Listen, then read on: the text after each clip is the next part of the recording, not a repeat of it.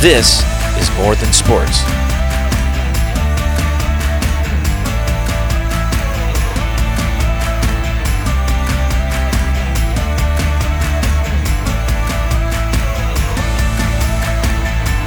Now, here's your host, Rick Rowling. Hey, this is Rick for More Than Sports. It is good to be with you today. I want to talk to you today about a little bit of an issue in our culture, a little bit of an issue in the church, that if we get a hold of this, we can win this world for the gospel. So here's what I want to talk to you about. I want to talk to you about the fact that they don't exist. We're in a world where we're always talking about them. Well, they should fix this. Boy, they didn't do a good job here. I really wish they'd come and fix the road. Well, they said this, and they're going to do it after a while, and they this, and da-da-da-da-da-da-da-da. We're constantly talking about them. Well, newsflash, they don't exist. You see, it's you and it's me. That's it. They don't exist. Why do I want to talk about this? Why do I want to harp on this? Well, here's why. It's definitely invaded the Western culture, but it's much of the world culture, and that is we are losing personal responsibility. We're losing, if you want to even call it, we used to call it the independent spirit, that can have some difficulties, but there's something's really good about that, and that is the idea that if something needs to get done, I will do it. The idea that they're not going to fix anything, I will do it. My responsibility, taking personal responsibility for things. And so there's been a shift, and I've watched it in my lifetime.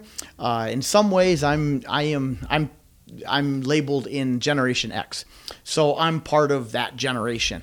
And it's an interesting generation because we're like a transitional generation that the people before us were massively independent. Like, if you couldn't fix it, you wouldn't buy it. You would never think about having somebody else change your oil. You would never think about hiring somebody to do anything. I can do it. And then after, people younger than me, people born like maybe post-1980 or something, they grew up in a very different world. And the shift was that other people will take care of me. So that has really become a cultural philosophy now. And it's just a thing, whatever, that's just it. But here's where it becomes a problem. The problem is we don't take responsibility. The problem is we think somebody else will do it. It's actually, there's a lot of things we could discuss, but one of the problems with governments becoming large and governments taking over a lot of the things that people used to do is it just feeds into this shift that, they'll take care of it. The government will take care of it. Things like that.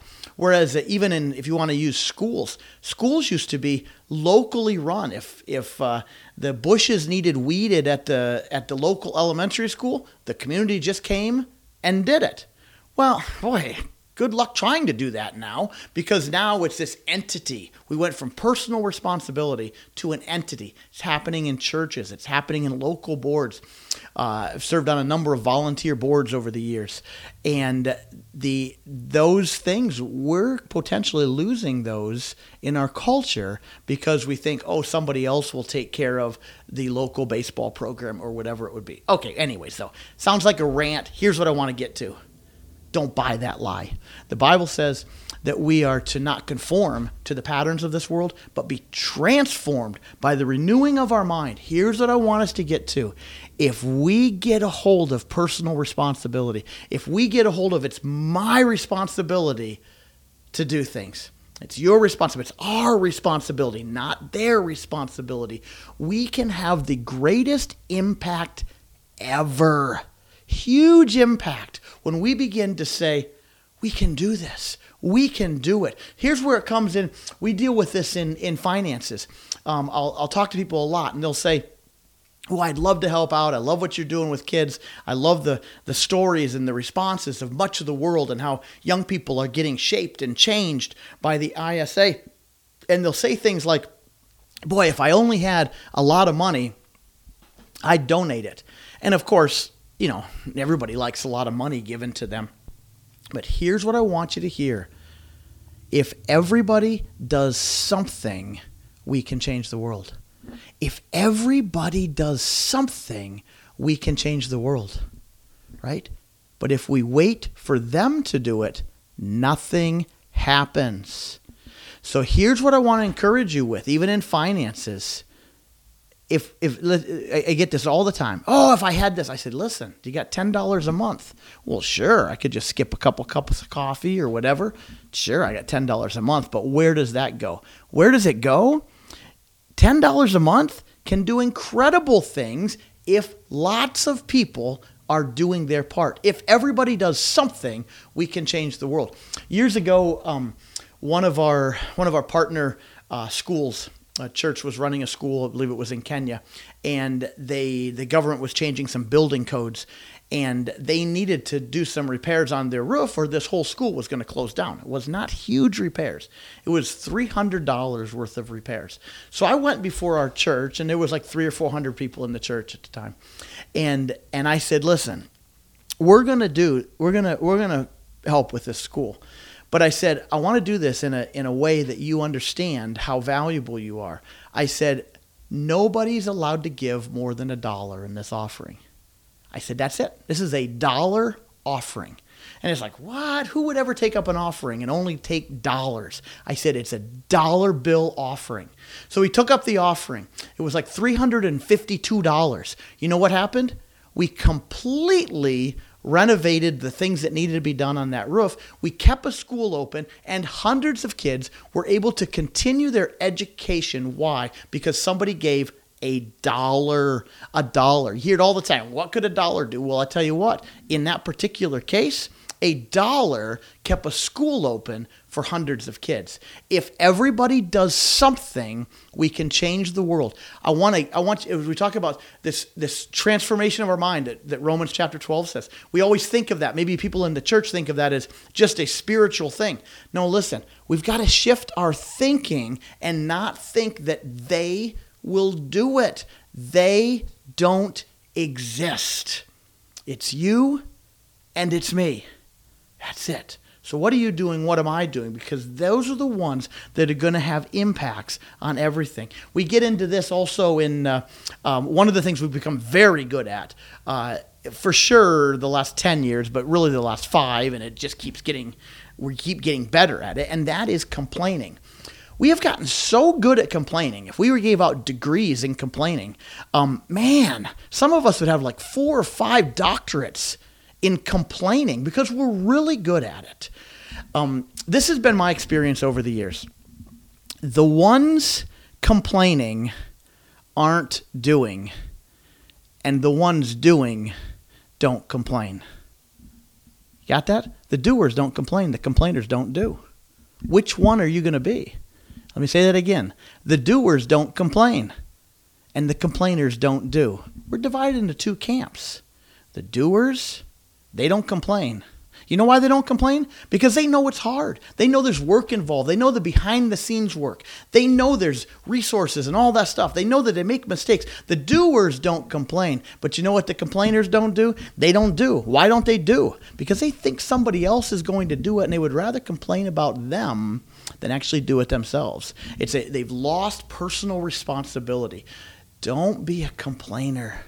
Be a doer. Be a doer. Get out there and do something. Go for it. We see it in, I've done a lot of refereeing. I've done a lot of umpiring. I've done a lot of coaching, and I've been a fan for a lot of places. I was, so obviously the hobby of many people when they go to a youth sporting event, they feel it's their responsibility to make sure the referee knows that they are the expert on, the complainer is the expert on refereeing, and the referee doesn't know squat. So it's so easy to spot the people in the crowd. Here's what I know about them. When I listen to them yelling, maybe they're at the baseball game and they're 180 feet away and they absolutely know the strike zone, and the guy right behind there can't see it worth a lick. Well, here's what's very common about those people who are the biggest complainers. I was organizing. I was in charge of a basketball game at a high school, and there was one guy up there. I mean, he was so belligerent toward the referees that I had to go talk with him because it was very disruptive. It was awful. I went up with him. I sat down with him, and it was at halftime. He was so bad the first half, and I talked with him and calmed him down a little bit. And I asked him, I said, have you ever refereed? Now, I knew the answer to that question because guess what? The complainers don't do. He says, oh, no, I've never refereed. I said, you really should try it sometime. And he just kind of got quiet. I said, honestly, until you referee, I don't want to hear you at this game anymore.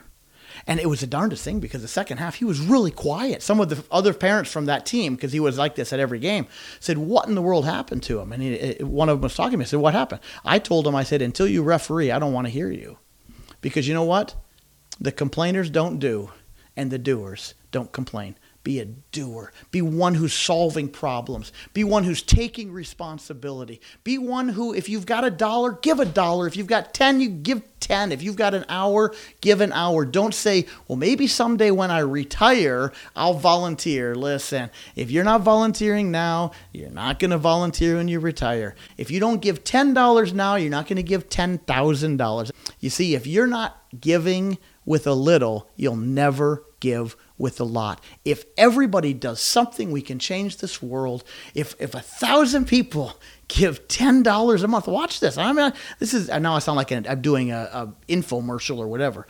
But if 1,000 people give $10 a month, that's $10,000 a month. We know this at the ISA. We know that we approximately are reaching a kid for every dollar given. And so do the math. It's pretty cool. So don't think of that as like this commercial. But the point is, do something. Do something. Do what you can now. And when what does God say? Jesus said, when you're faithful with the little things, you'll be faithful with much. If you're not faithful with the little things, why would you ever suddenly become faithful with a lot? So it comes back to personal responsibility. Take it for your life. Take responsibility for your actions. Take responsibility for your education, for your job. Don't keep blaming. It's always their fault. They did it. They're causing me this trouble. They're a problem. Whatever it. Let me tell you, they don't exist. It's you and it's me. Now watch this. They don't exist. It's you and it's me. Right now, I'm sitting here talking and you're sitting there listening. If it's just you and it's me, we better get off our butts and go do something. So my friends, let's get out there and change the world, because if everybody does something, we can change this world.